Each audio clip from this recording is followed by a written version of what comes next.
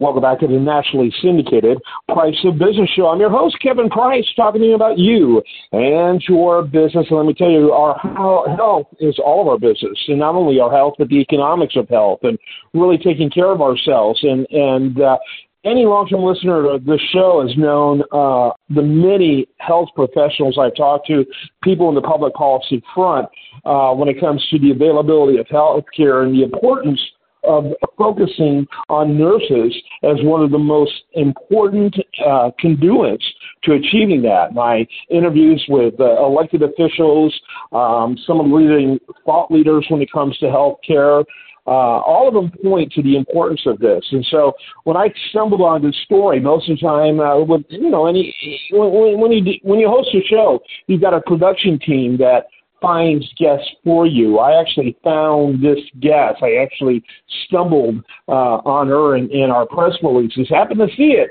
and it totally caught my attention and told our producers they needed to set this up. And so this is just a great topic on something I'm very passionate about. Cheryl Dalton-Norman, she's our guest. She's with a company called Conduit Health Partners. Welcome to the program.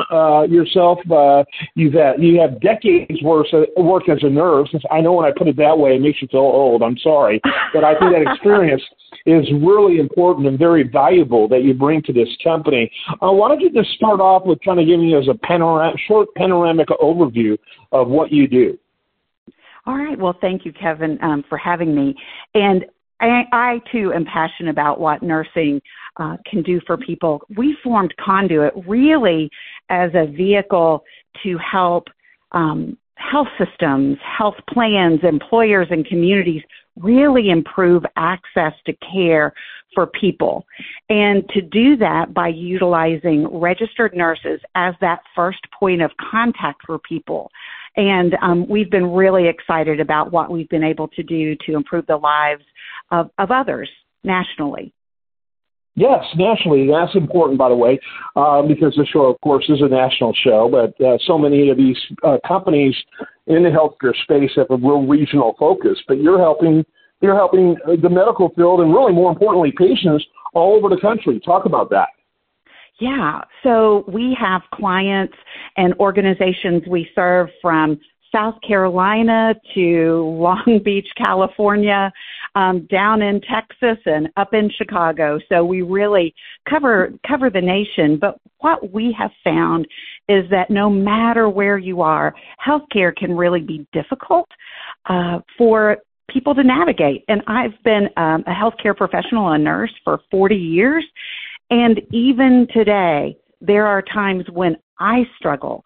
So I imagine what it must be like to not be a healthcare professional, perhaps living in a rural area or somewhere else like that, and, trying to figure out what you need and how to get it.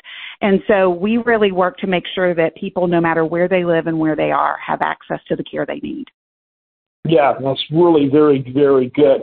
Talk a little bit about the role that you play. Talk about how the status quo is or the default is with clients before you get there and how you change things with what you bring. Yeah. So before we get there, often, if they have never utilized a nurse triage, then people have a very limited number of hours where they can either leave a message, try to get hold of a healthcare professional, or just, wait until they have an appointment. When we come in and when we engage with either a health plan or community, FQHC, health system, what we do is we give 24/7, 365 access by telephone, sometimes by virtual care as well, but we give access to people to call and say, these are my symptoms. This is what's happening with me. What should I do? And we have that first call is answered by a registered nurse who can talk people through what they're experiencing. So if they need emergent care, we're directing them to seek that and get there quickly. If not, we're helping them figure out, well, what can I do at home? Or where should I go for the kind of care that I need? And it's very rewarding for our staff, I'll say. Yeah. Talk about, that makes sense. Makes great sense. And so in the old model, it sounds like there's a lot of bottlenecks. Oh yeah. Yeah. Typically, healthcare, number one, you have to understand what your need is. And sometimes we don't know necessarily what we need. We know what we're feeling. And what we found is often we're not just taking care of the person who's calling, we're taking care of their family member. So moms who need help with their kids, dads who need help with, hey, I'm taking care of my mom and this is what I'm seeing. What should I do? So we're taking care of more than the caller, but typically, you have to have already had a relationship with an organization. You have to have a doctor, or you just end up in the emergency department. And that's not, unless you need emergent care, that's not the best place to get care. Because it's bottlenecked there, just as you mentioned. Yeah, and typically damage has been done by the time you get into an emergency room. Whereas if you're having, a productive conversation in your triage protocol, every second of that is saving a person's life by saving time. Absolutely. And we use the Schmidt-Thompson protocols, which are really the gold standard for nurse triage, which helps walk people through. Sometimes what I'm initially telling you my problem is may not be, I might not even recognize an underlying health issue that I have that's really driving that symptom. So by using, really strong protocols, having strongly experienced nurses who are licensed in the state in which the patient is in, we're able to help really get people to where they need to be. And we measure how we're able to do that as well. So we measure, what percentage needed to go to the emergency department, what percentage could take care of themselves at home, or needed to be seen within an hour or 4 hours. So we measure these things as well. Yeah. Okay, so which states are you not in, since you are a national company? It'd be quicker to point that out, right, than name all the states you are in. Yeah, absolutely. So we have nurses that are licensed in 47 states and the District of Columbia, the 3 states that we don't, and we are actually, we could have nurses today that have received their license in these 3 states because we're actively pursuing them. Hawaii, Alaska, and Rhode Island are the only 3 states where we don't have nurses licensed. And we are in the midst of getting licensure for those states for some of our clients, because where the patient is where the nurse must be licensed. Right. Yeah, absolutely. Makes sense, especially since every state has different laws about nursing. It would blow the listener's mind to, you look at nurse practitioners, for example, in some parts of the country, they literally operate like doctors with their own practice. In Texas, they have to be under a doctor, which, for me is a form of economic protectionism, frankly, for the doctor. When we have rural communities that so desperately need more at-home doctors or acting medical practitioners in those areas. And don't get me going now. Don't do that, Cheryl. So anyway, it's one of my pet peeves. Really drives me crazy, especially since Texas likes to take pride in its independence and government being helpful, not intrusive, and boy, they can prove that wrong, and they do in other areas as well. And so, talk about what's the challenge of those states? Obviously, I think of geography a little bit, but what are the challenges of those 3 states? Why do you not have people there yet? So one of the things, and I'm sure you're well aware of this, is there's what's called compact licensure, where a variety of states, a large number of states have come together and said, you know what, the nursing board is standardized.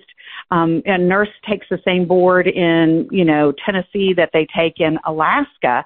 But why do we limit, as you were describing in Texas, the ability to practice? So a lot of states have come together to say, if you're licensed in these states, you can practice in all of them. So right now, Alaska, Hawaii, and Rhode Island just happen to be three, and they're not the only states that don't allow compact licensure. Those are three states where we haven't had clients who have needed us yet.